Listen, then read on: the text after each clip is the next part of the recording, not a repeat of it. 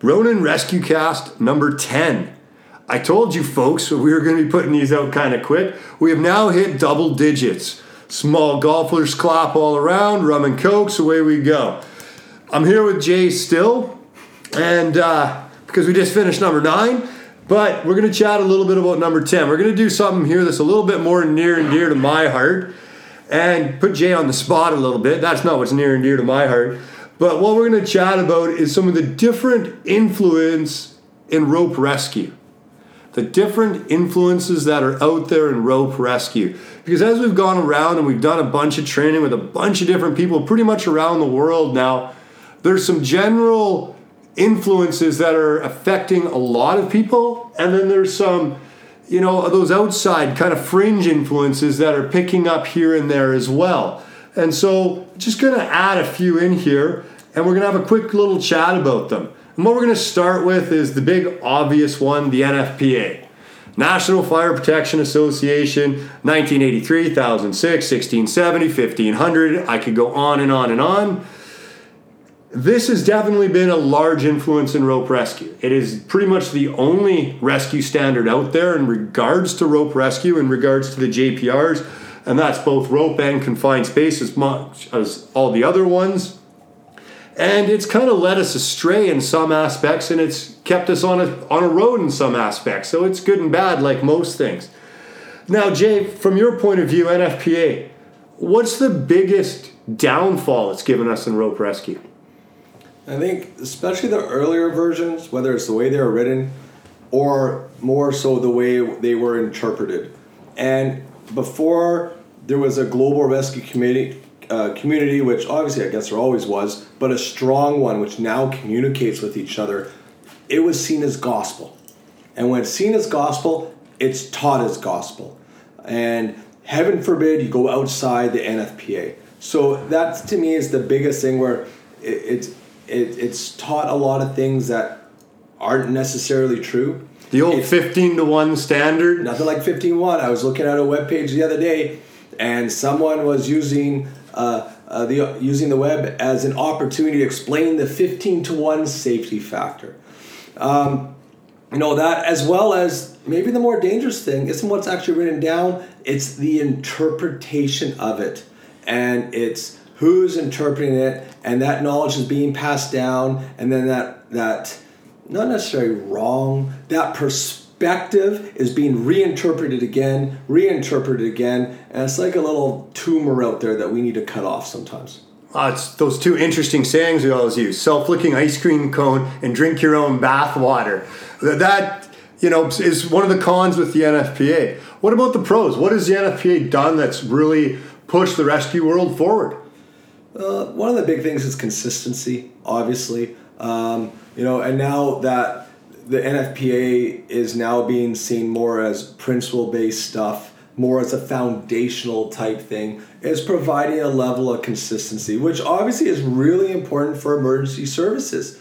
The NFPA was largely created not necessarily for firefighter safety at first, but from a liability insurance perspective. Wait, that's the same reason fire departments were created, to help insurance companies not have to spend as much money. So it's helped with that, but the consistency thing is really big. And providing a standard. There's no clear, whether it's right or wrong, perfect or not, there's no clear standard, expectations, main teaching points out there. I'm having trouble thinking of the term here. JPR? Thank you. JPRs, which is really critical. And when we teach NFPA classes, that's how the whole class starts. What are the JPRs we need to do? Okay, now what equipment, what training facility, how many people we need? It's the foundation of us even building a simple course. And I'm going to go one step further. When we run non-NFPA courses, NFPA is really the only standard, as we mentioned. We take those JPRs and we run them on there. We ran a course for Canadian Special Forces. Ascend and descend a fixed line. Ascend a fixed line change over descend. They didn't do it with a belay system on, but we took parts out of that JPR, out of the NFPA JPR, because it is the only real standard out there that has that in it. And the NFPA doesn't say you need to use NFPA rated gear or anything like this, but it is a good standard to look at so that you have a good base of knowledge that you're testing all your students to. We're teaching the Canadian Forces again shortly coming up, about a month and a half, and they've asked for NFPA. And one of the things, well, why? And one of the replies was, besides who they work with and all that, there is no other standard out there that summarizes some basic skills that are essential to being a rescuer. So even non-emergency services are looking at the NFPA to follow as a standard. So it is a benefit that it's out there, and it's becoming more of a benefit as it's being looked at as a guidance. Well, some people have to follow it, but more of a document that provides a foundation and isn't too prescriptive. Yeah, and it definitely has done that. I'll give kudos to the guys and the girls that sit on the committees nowadays. It's certainly opened it up. So the NFPA would then lead us into the fire service as an influence into rope rescue. And the pros and cons of what the fire service has done to rope rescue. And this is different than NFPA. NFPA is a standard. The fire service has used the NFPA standard primarily more than anybody else. They might have bastardized it and ruined it a little bit, but the fire service itself has got some pros and cons that it has created into the rope rescue discipline. And I'll talk about one of the pros on it, and it can be looked as a con, is the fire service is a jack of all trades a lot of times. You're dealing with people that you got to be a hazmat tech and a rope rescue tech and a confined space tech, and don't forget to shore up that trench tomorrow and jump on that water rescue. And so they've had to simplify a lot of those rescues. And so they've taken it down into its basics a lot of the time, or as simple as possible. I think twin tension rope systems and the fire service is a great mesh because you're teaching less amount of skills to people that don't have the time to maintain a ton of skills. So Jay, any thoughts on that? Pros that the fire service have given back to the rope rescue world? Yeah, definitely coming up with common systems. You know, we always say that confined space is high angle underground. Structural collapse rope work is high angle over top of crumbly buildings. In the dirt. Confined trench rescue, all it is high angle in the dirt. So there is a benefit to those skills being taken across, and we're learning them all and figuring it out. Also, firemen are very structured in how they instruct and how things are done, very paramilitary, and the military also has a lot of benefits to how we teach. One of the negative things, though, I find in the fire department is not necessarily related to rope rescue. It's actually the politics. And we're not going to get into politics here. Everyone knows what I'm talking about. Don't need to explain it. But 200 years of tradition unimpeded by change? Absolutely. It's all the politics in the fire department that actually do a disservice to almost all the disciplines being taught. And hopefully you'll see it in different jurisdictions, in different countries. We are becoming more emotionally intelligent. You can see it, the difference between the special forces and your basic infantry unit. And between certain cities, or a volunteer paid on call versus career. There is some politics there that also is doing a disservice, which it's not increasing as fast. But we have a lot of forward-thinking firemen out there now. And for example, there's certain departments in the Lower Mainland for over 5 years they've been using twin tension rope systems. On 11 mil rope. There's one it's been almost, I don't know, close to a decade where they've been on 11 mil rope. And some departments are just starting to talk about getting out of 12 and a half. So the change is coming. The great thing about the fire service, in addition, is the training happens. They get their guys trained. They have reasons to get their guys trained. They need to. And there's guys out there that are constantly learning. All right, so it brings me into the mountain search and rescue world. I mean, BC PEP SAR just rewrote the manual for the BC Provincial Emergency Program, SAR program. This breaks in a little bit into ACMG, Association of Canadian Mountain Guides. So what influences do we think that they have on? And I'll start off here again in regards to the ACMG. And this came up in the tower climbing section, which is part of one of the NFPA standards. When you start to question, well, who's actually legally allowed to teach you how to climb a man-made structure? And one of the answers to that is the climbing gym instructor program through the ACMG. It is actually considered a man-made structure. They teach belaying. They teach how to climb, how to top rope, how to lay ropes onto that, how to protect your students.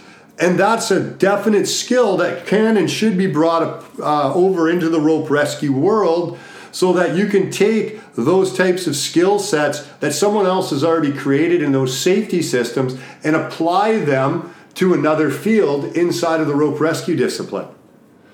Any other thoughts? You got, ropes at rescue. Throw it out the Reed Thorne there. Rigging for rescue. Mike Gibbs, Kirk Moffner, not that he's with it anymore. Arnold Larson has started. I mean, those lads have been around rope systems.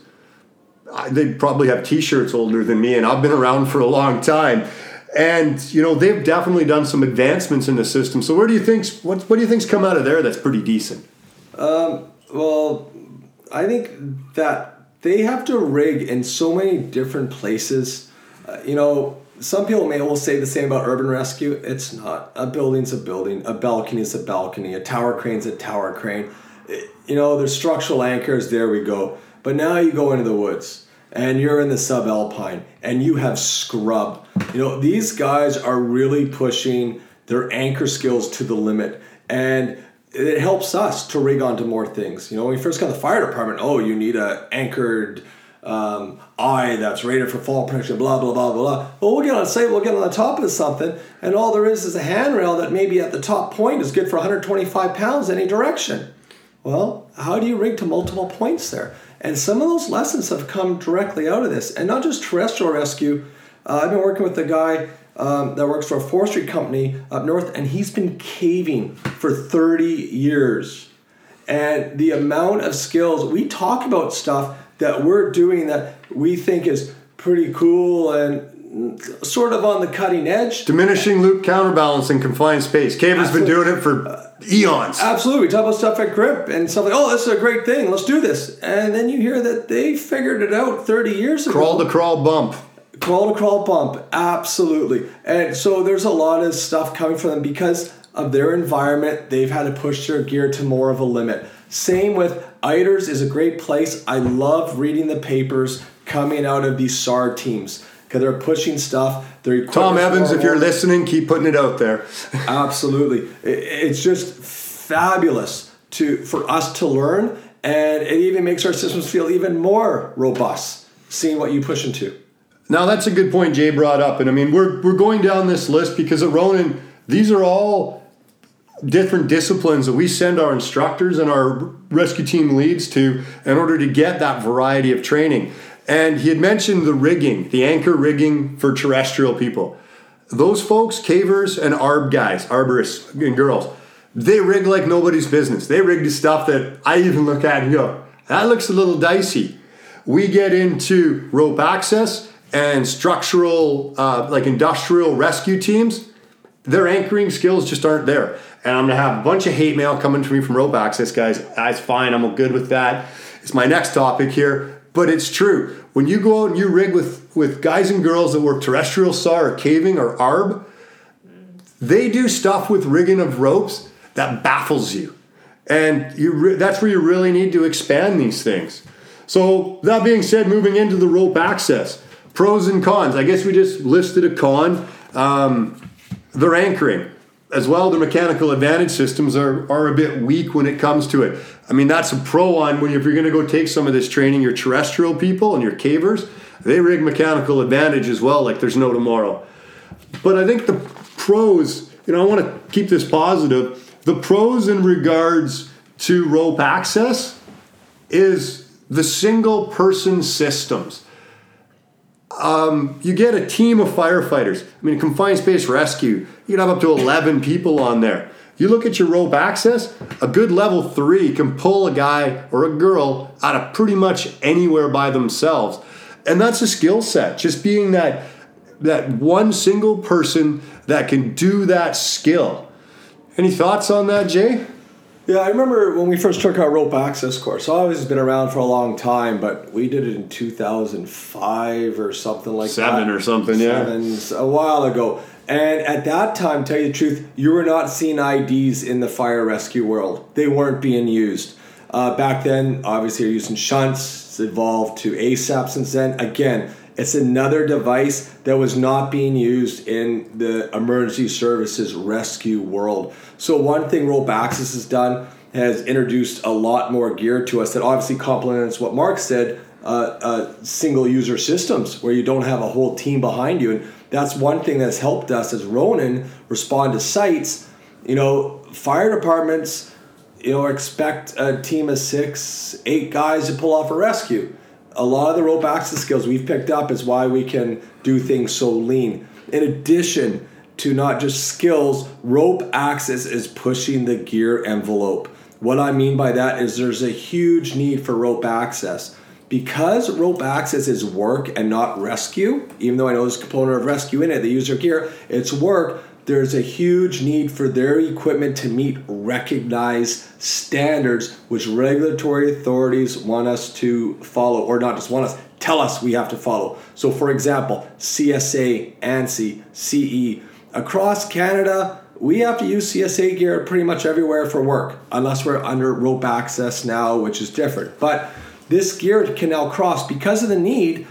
We were in at the A+A conference last year in Europe, and we were informed that the ASAP and the Grelon are now coming out to meet ANSI standard.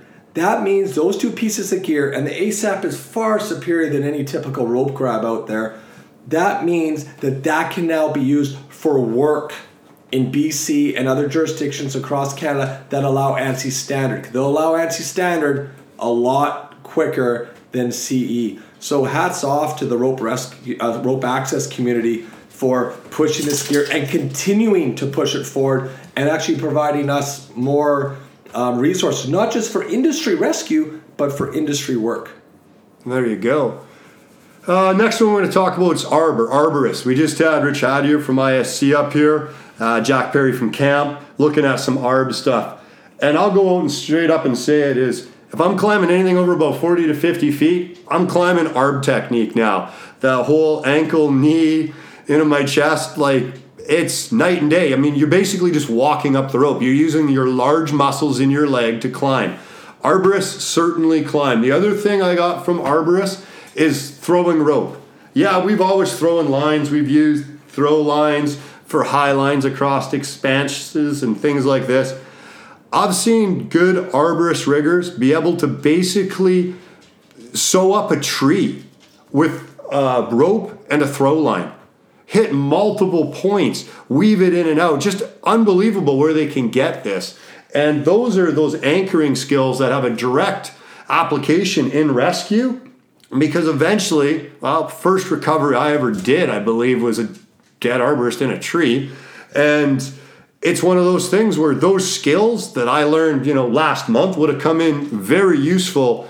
I guess it's probably 25 years ago that I had to do that recovery. Any other thoughts with ARB stuff, Jay, that you can think of? Yeah, absolutely. I do a lot of work with forestry companies, and it's really good to see them get serious about being able to rescue their riggers out of trees.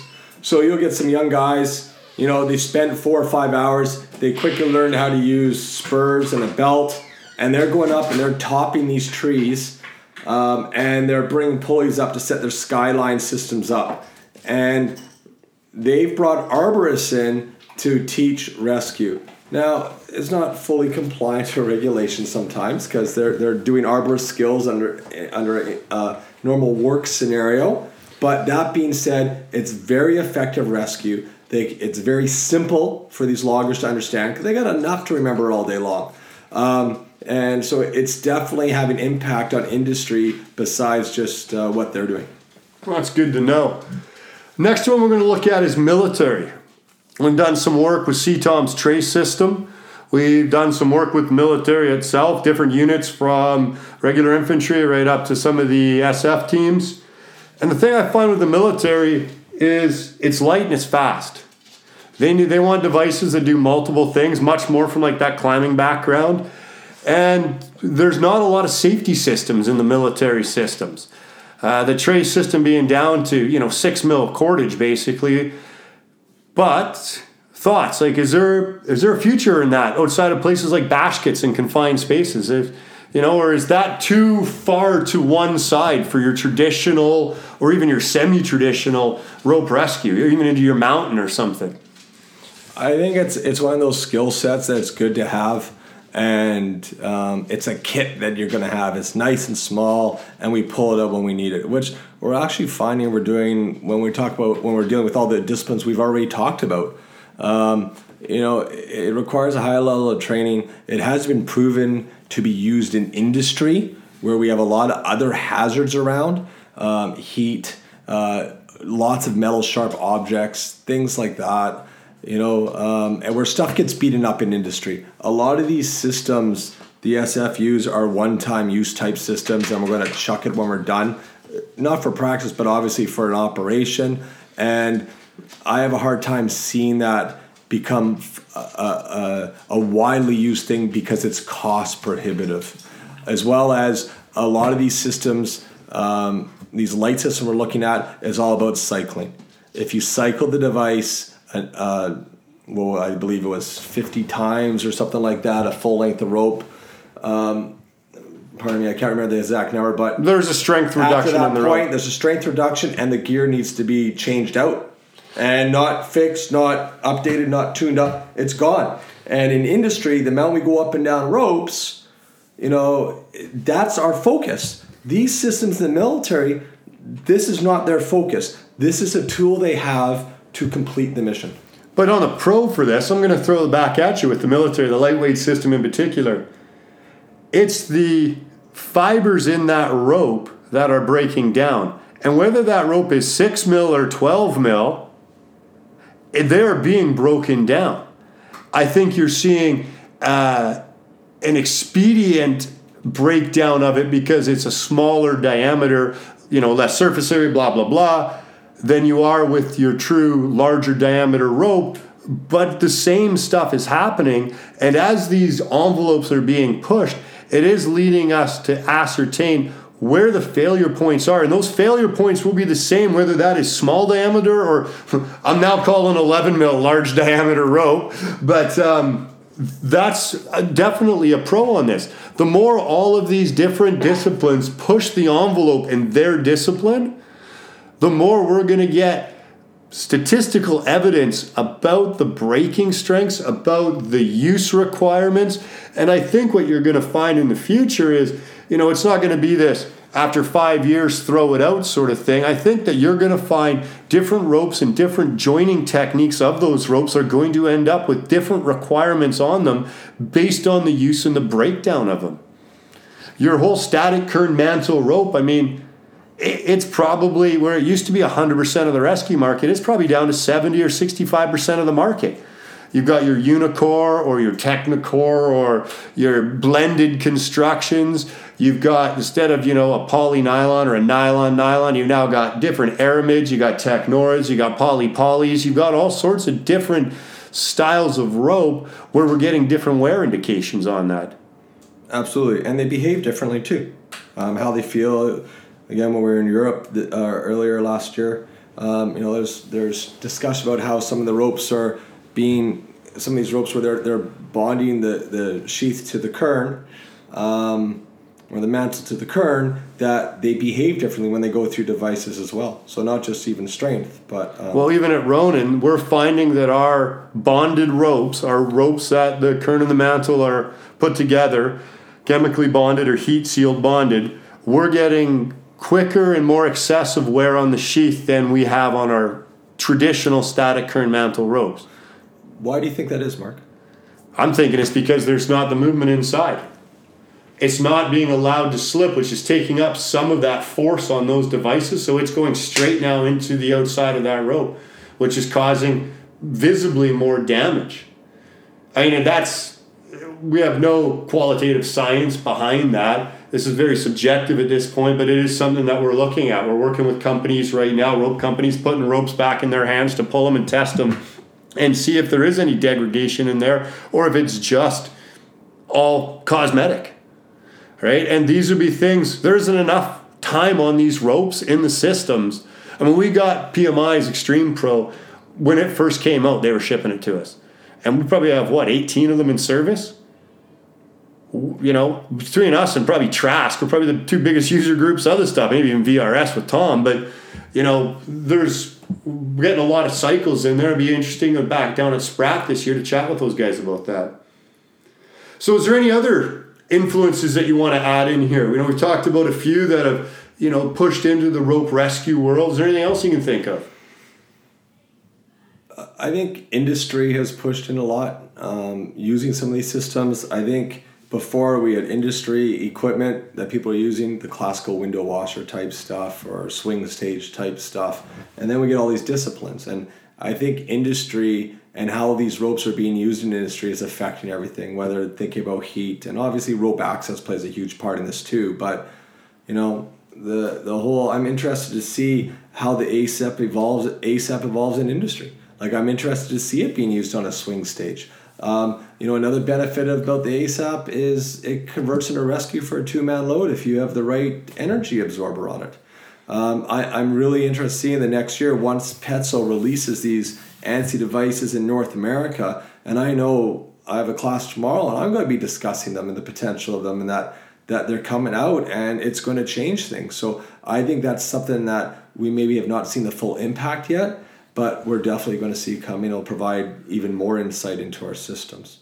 Now, there's all these different disciplines, and there is one con to them all. Well, there's probably a few cons. I'm going to come up with a few lists. Let's go with the large one. But one of the cons that I can really think of is the confusion of it all. And what I mean is the balancing act of the equipment and the authority having jurisdiction. Whether it be a fire rescue service, whether it be a regulatory body such as WorkSafe BC, whatever province you may be in, here we are using this great gear out of Europe, where, in Europe, typically, max resting force they plan around is 6 kilonewtons. That's less than what we allow in North America. But then you turn around and the regulatory authorities say, we can't use those devices because they don't meet the local standard. And then it starts slipping into other gear and all this sort of thing. So that is one con, is the balancing act. And that also goes with the develop of new gear. It's just like technology. The gear is developing so fast and there's so many changes happening because of technology that's definitely a negative, is trying to keep up with it, keep your crews up with it, and making sure we're doing things correctly. And some people are apprehensive about moving forward because it's changing so quick and they're losing out on good stuff. And then I wouldn't be surprised if sometime in the future, and not us, that the wrong piece of gear is going to be used for the wrong application, and the choice of gear, not necessarily failing or a user error, the choice of gear, which I guess essentially may be a user error if someone picks it wrong, is going to be the instigator to an incident. Well, I've investigated 3 incidents where the cross-pollination of gear between disciplines is one of the contributing factors of that incident. And so, I guess we throw that out there with some caution.